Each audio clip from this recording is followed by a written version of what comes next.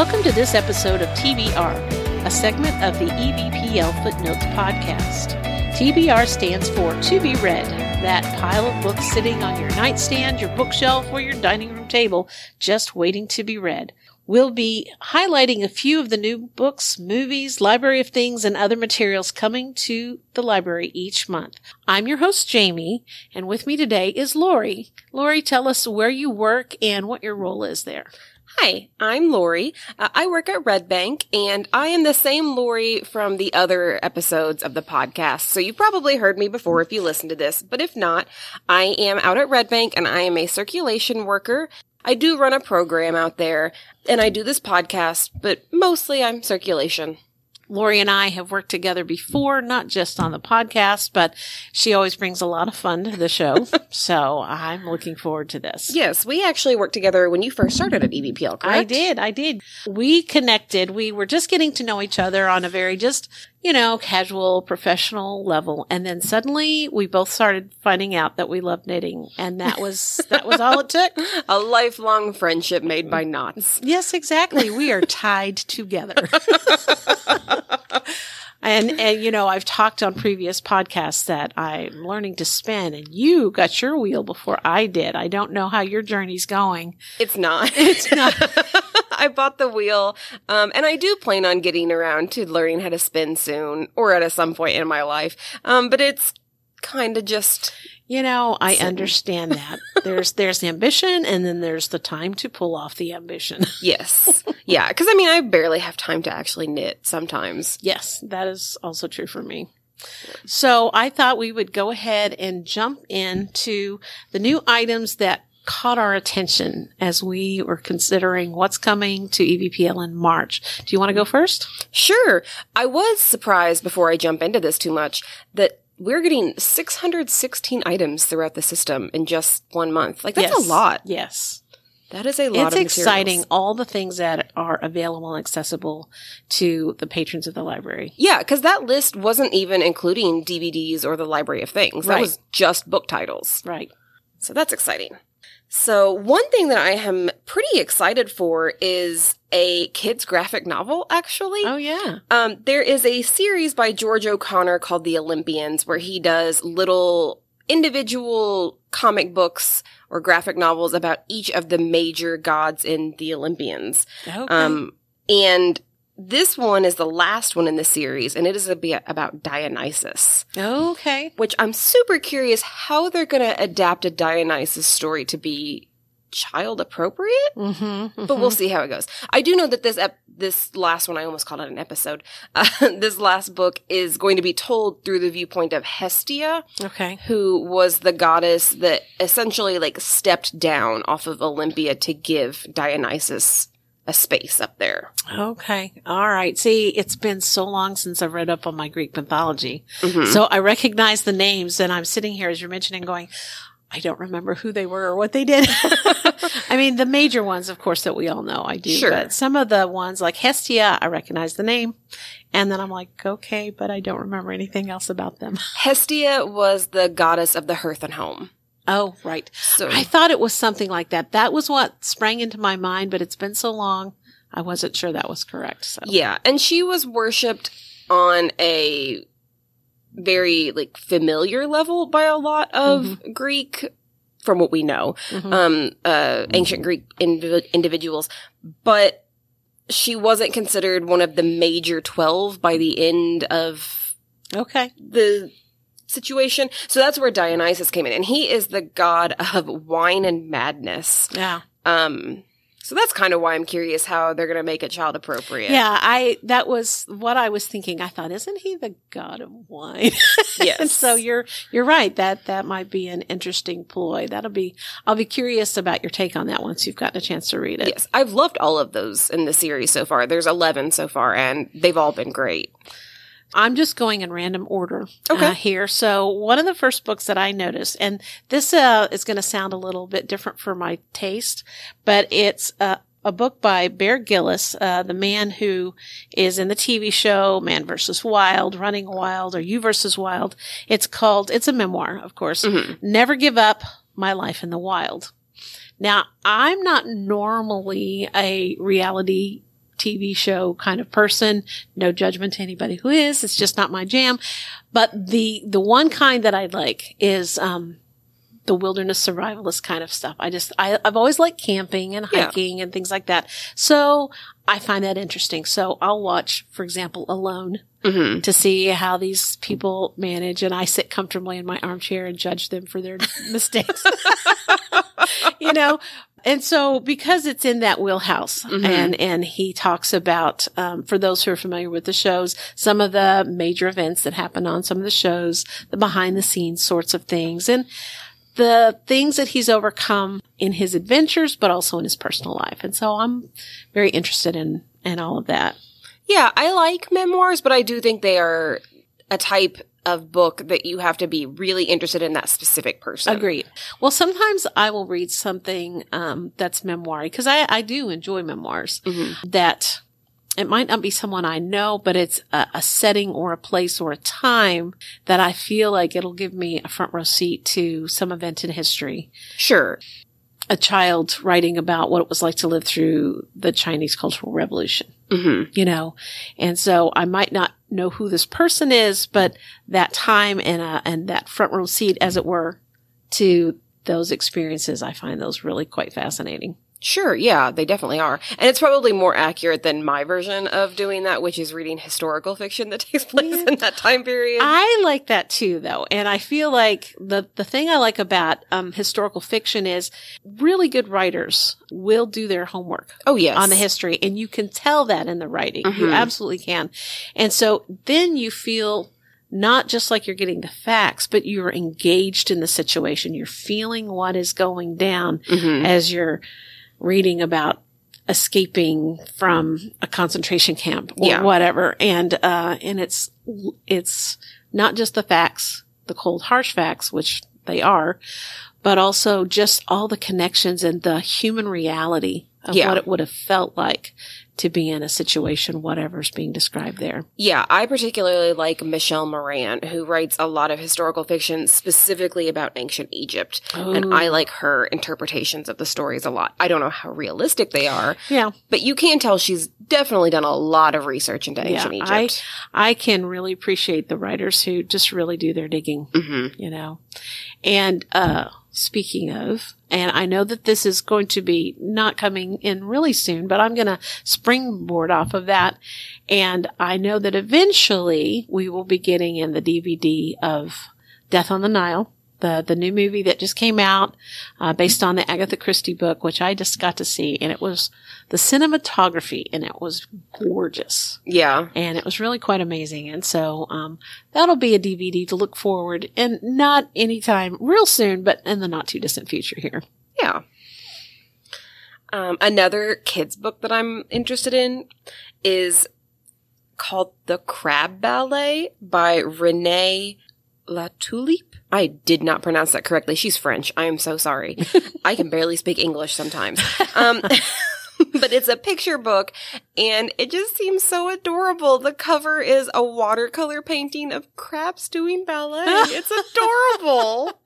That's the only reason I'm interested in it. Sometimes, I know they say don't judge a book by its cover, but sometimes that artwork just pulls you right in. Yes. I mean, just the idea of little crabs doing ballet is adorable. It is. It is. It makes me think of the video with the hippos and the little pink tutus doing their ballet. Mm-hmm. Yes. And I know nothing about ballet either, so I'm just like, oh, cute. My version of ballet is the Black Swan movies. Yeah. Yep. So, the next book that caught my attention is called After the Romanovs, Russian Exiles in Paris by Helen Rappaport. Ooh. Now, I love history, and I read all over the place, and it can be just really random what historical thing will catch my attention, but I've always had a fascination with the Romanovs and what became of that family and all the events that surrounded that. My take on based on what I've read, my take on as a non-historian, just amateur interest, is that the last Tsar, Nicholas, was not a bad man, but he was a very poor ruler. Yeah, he just seemed oblivious. Right. And he was guided inexpertly by his wife and other people, and he just made poor choices that, escalated tensions and issues that had already been around for so long. Anyway, that being said, so I have a real interest in that particular thing in history, and so what I was unaware of, but apparently after the 1917 revolution and the death of the Tsar and his family, conspiracy theories notwithstanding, many people, of course, fled Russia, especially those in the aristocracy and things like that. After the 1917 revolution in Russia, many of the Russian aristocracy fled Russia to find, places that were safer for them. Of course, that was not a good time to be an aristocrat in Russia. And so many of them wound up in Paris.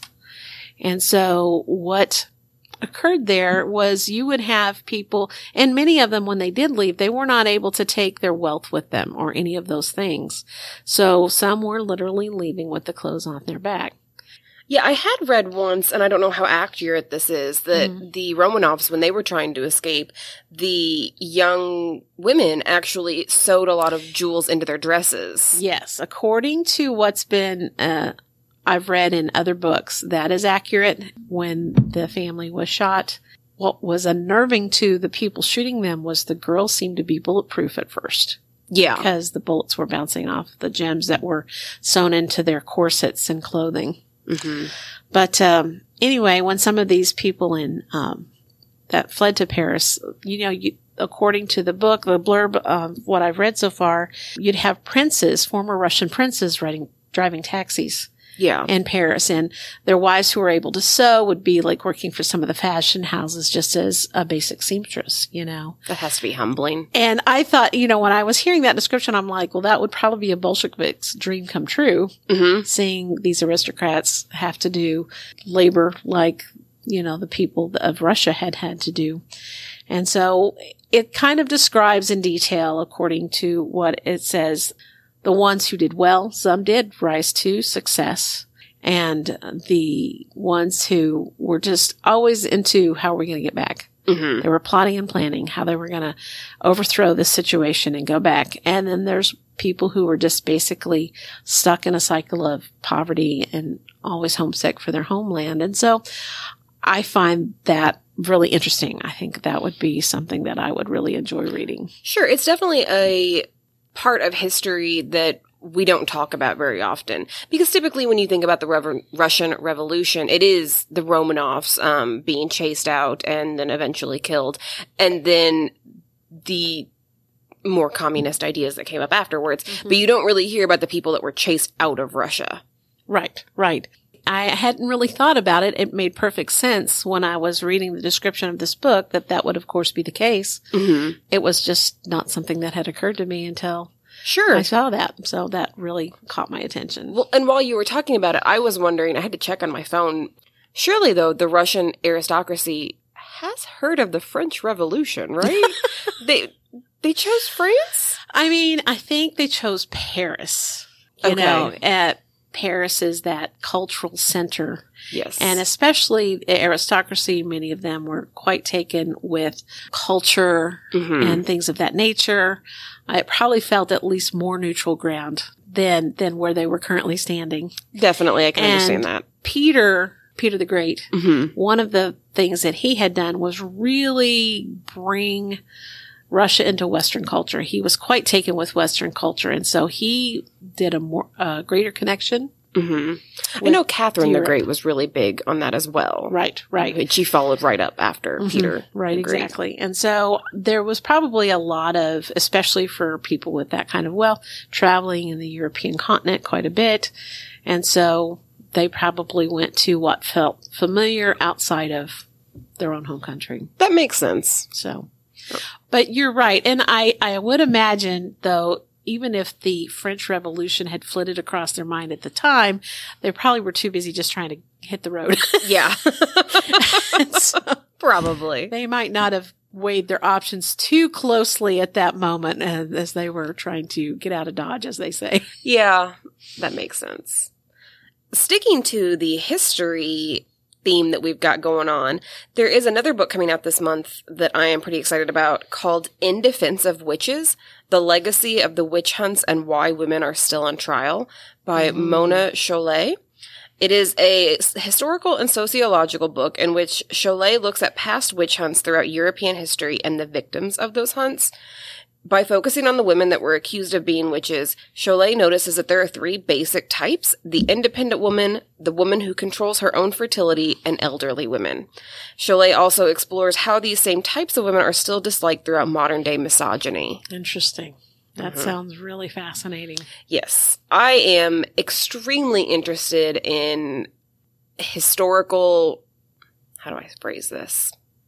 Historical feminism? I am very interested in historical feminism, but I'm also incredibly interested in historical cases of mass hysteria. Oh, yes. Agree, because there have been many instances where there's a tipping point that's reached at a time of great tension, and people do things that in their normal lives they would never, ever think of doing. And there is a argument to be made to connect a thread between historical witch hunts throughout Europe into the U.S. and then through what we consider now the 80s satanic panic. Oh, yeah. That is actually starting to show its head again with book burnings. Yes. So I think that they're all at least remotely related to each other.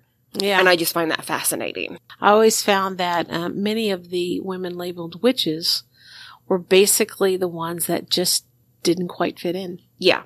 You know? And it wasn't just women, although I think that this book is going to be true. a very feminist perspective. But it was pretty much anybody that didn't fit into society. That's true. If somebody was disabled or had a mental illness or just had an attitude that people didn't like, they could be labeled a witch and prosecuted for it. Right. I like taking a peek into that history, as uncomfortable as it can be. And especially the aspect you brought out about mass hysteria, because it would be naive of all of us to think, oh, I would never do something like that. Oh, definitely. And it's like, you've got to lean in and learn those lessons of history so that you don't get swept along when that happens. Yes. So I think that's important. Yes. Well, and not to get too off topic, but the idea that the witch hysteria in Europe basically started from one paranoid king. Yeah. And then hundreds of years later was still going. fallout. Still going. Yeah. A culture had been developed around it, and it continued. All right, well, shifting gears just a little bit, actually not a lot, I have looked at the book Wild and Wicked Things by Francesca May. This is one of those books that is a historical fiction, and yet it has elements not part of our real world. In this case, it's a naive woman visiting Crow Island. It's right after World War I. She's just there to settle her father's estate and meet up with a best friend that she hasn't seen in a really long time. But this is a world that magic is a real thing. And it's not something she's interested in. In fact, she's really not wanting to get involved in any kind of magic, fake or real. But as that tends to go, she gets pulled in. Sure. And it's what comes of this entanglement. And I haven't read it yet, so I don't know how it's going to end, but the premise sounds really interesting. Yeah. Is this a young adult or an adult novel? Do you know? I believe it's adult, but you're right. It could be young adult. I only ask because I know that a lot of magic stories are very popular right now. Yes. I've noticed the real uptick in those types of titles right now. Yeah. Which I enjoy reading, so I'm really happy about the wide selection of things to choose from. Which they're expanding in the adult arena as well. We're finding more supernatural stories. For example, Discovery of Witches is in the adult section and that whole series. Yeah. I think there's also like the X-Hex that came out recently. Oh, I remember seeing that title, but I had forgotten about that till you just mentioned it. Yeah. There's quite a number right now. Yeah. Well, speaking of young adult, I have another one that's coming out. This one is, I'm not going to lie, is a little bit of a guilty pleasure. It is called The Fear by Natasha Preston. Okay. She writes young adult thrillers. Ooh. They're fun. They're not going to make you think too hard, but they're fun. And I appreciate that. And this one is about a meme that goes around a small fishing town asking everybody, like, what the scariest way to die is. Ooh. And then people start dying in those manners. Oh, my. So it's about a young girl who sets out to find the killer, but finds herself basically in a nightmare. Okay. Well, speaking of guilty pleasure there, I just want to say, and I'm sure I've said it before, but I firmly believe this, a reading diet is well-rounded. Yes. Everything from vegetables to candy. So I think you should just be able to enjoy it if you enjoy it. Oh, I do. It's just one of those authors that while I'm reading it, I can tell what's going to happen chapters ahead. But it's still fun to read. Well, exactly. I mean, there's a difference between those ones that are just so predictable and not engaging, and the ones that I can still see where this is going, but this is just so much fun. Sometimes the descriptors and the characters, even if you can see what's coming, are just so much fun to engage with. Yeah, I think Natasha Preston's books are basically young adult Lifetime movies, and I find that fun. That makes sense. That makes sense. Okay, so I do read all over the place, but I really do love murder mysteries. And so a lot of times I'll read a couple of other things to stretch it and then read another murder mystery, and I that's always going to be a part of my reading diet. There is a book called Murder in the Park by Jean M. Dams. A murder mystery set in the 1920s. And we're in the 2020s right now. And so that's kind of piqued my interest in looking back at what it was like 100 years ago in the 1920s. And this is a war widow. And her husband was lost, as I understand it, in the blurb in World War I. She's got a comfortable life. Her family is well off. And she's comfortable just not doing, just kind of getting into a normal life and not getting emotionally attached. Sure. And then this man that she's befriended in an antique store is murdered. And then one of her father's oldest friends looks guilty for it. And she doesn't believe this. And this, of course, draws her into finding out what happened to her friend and what really happened in regards to her father's friend. I do love period pieces. And I like both watching them and reading them. So I like historical fiction. I like feeling a part of that part of history, but also watch TV shows that are period pieces. One of my favorite series, which, by the way, we have in the library, I believe on DVD, but definitely through Hoopla, is the Miss Franny Fisher Murder Mysteries. I love that one. And it is set in that same time period, although in Australia.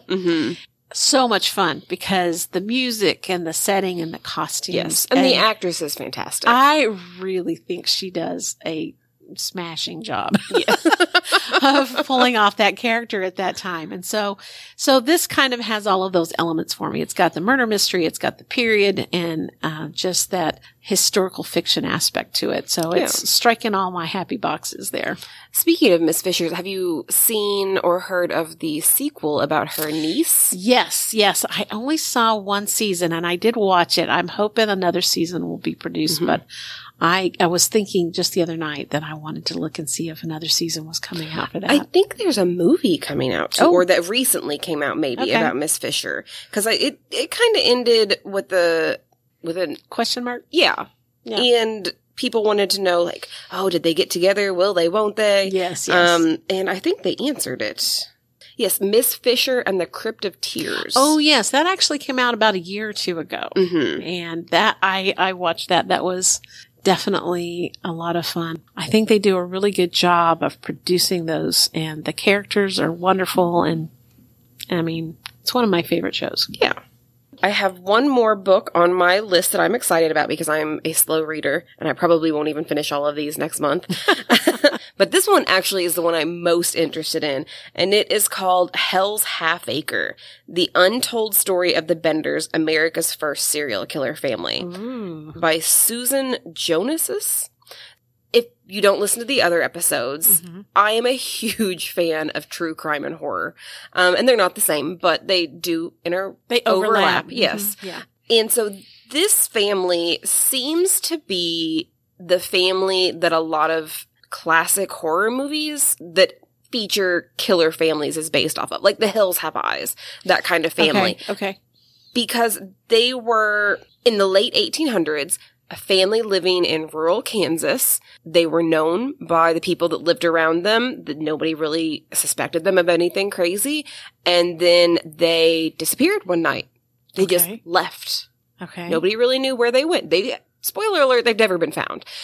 But when the community went to their land to see if there were any clues or if they could find out what happened, they just found so many bodies. Oh my goodness. So many bodies, just buried everywhere. Wow. From what I have been reading, the cellar was just covered in blood. Wow. And they disappeared. Nobody's ever seen them since. I mean, obviously they're dead now because that was late 1800s. Yes. 18th century. Yeah, we can all sleep a little easier knowing that that's probably true. True. But I mean, they got away with it. Just a family killed together, disappeared. Nobody knew what happened. Wow. I wonder if the townspeople had no clue. I wonder what prompted them to disappear. I'm very curious about that too. There are notes in the description that they may have had people helping them run away, which just intrigues me even more because who's going to help a murder family disappear and why? Did they know why they were helping them? Maybe they spun them a tale of we just got to get out of town quickly and bad things are going to happen to us if you don't. And if you believe your neighbor, then you might have done it innocently, not knowing what you were helping or who you were helping. So that's a really good question. Maybe they just paid them well enough. Yeah, could be. It's also, how'd they get away with it for so long? Yes. Yeah. That would be a real puzzle. Yeah, because even here in Indiana, we have a history with Belle Guinness, who was a woman that murdered many men. We don't actually know how many she murdered. But she got caught eventually because you can't just have people show up to your house and disappear and never show back up anywhere else. That tends to raise eyebrows. Yeah, even in that time period, you would have family at least asking about them. Exactly. All right. So the last book that I was going to mention is by an author I've read before. I like finding a good author who I enjoy because, there's so many books to choose from. And I know that I will not read all the books I'd like to read in my lifetime. So I'm like, oh, I've read this author and I know I like her. So The Paris Apartment by Lucy Foley is coming out. Now, if you haven't heard of her, she's definitely the murder mystery thriller kind of writer. And I read her book called The Guest List, which came out a year or two ago. That was really good. It was set on a remote island for this destination wedding of this celebrity. But of course, there were dark backstories behind all the people that were invited. I mean, everybody wanted to be on this guest list. And so it was the unfolding of that. And so I enjoyed that very much and definitely worth a read for people who like the thriller murder mystery type of books. Yeah. The Ruth Ware type. Yes. Okay. Yes. So The Paris Apartment, same author by Lucy Foley. She is staying with her brother. She's kind of in a tough spot. So she contacts her brother who lives in Paris and says, hey, can I stay with you for a while? And he reluctantly agrees. But when she shows up, he's not there. She doesn't think much of it at first, but then he just continues to be missing. And so now she's into where's my brother and what has happened to him? And it goes through the different unique characters of the other neighbors in the apartment building. As far as she's concerned, they're all suspects until she finds out what has happened to her brother. So that sounds really interesting to me. I would read that again. Yeah. Or read that author again, I guess is the best way to put that. So, all right. So I know we're out of books that we're excited about for next month, or this month, excuse me, because we're recording this at the very end of February. Yes. But there is a DVD that I'm excited about in a hesitant way. I am excited about the DVD Dexter New Blood. So they're bringing back the series. They already have. And this is the first season since it came back. I hated the original ending. Okay. So I'm very curious how they're going to tell the story and how it's going to go. I have managed to avoid spoilers on the internet so far. So I'm very curious how it goes. We'll see. I can see that being a series that you enjoyed. I mean, the original series. Mm-hmm. So I still think that out of all the TV shows I've watched, the opening sequence for the original Dexter, probably the best opening sequence of any TV show. okay. I love it. I need to revisit that opening sequence. Yeah, he is basically getting ready for work Uh-huh. and Oh, making right. his breakfast and Right. everything. Right. I remember that It's now. so threatening. These are just the smallest tip of the iceberg of the many new items. Never mind all the things that are currently available at the library. So we hope everybody will come in, explore the books. There's new sections for both fiction and nonfiction for people to explore what has recently within the last few months come in. Mm-hmm. Those sections are continuously being added to. And so there's always going to be something. And of course, our staff is happy to help people find just the right book. It thrills me to help someone find just the right book to read. Yes, every time. Yep. I have to dial back my giddiness so I don't frighten you. This has been a production of EVPL Footnotes. Join Jamie next month for TBR as she explores more new items coming to a library shelf near you.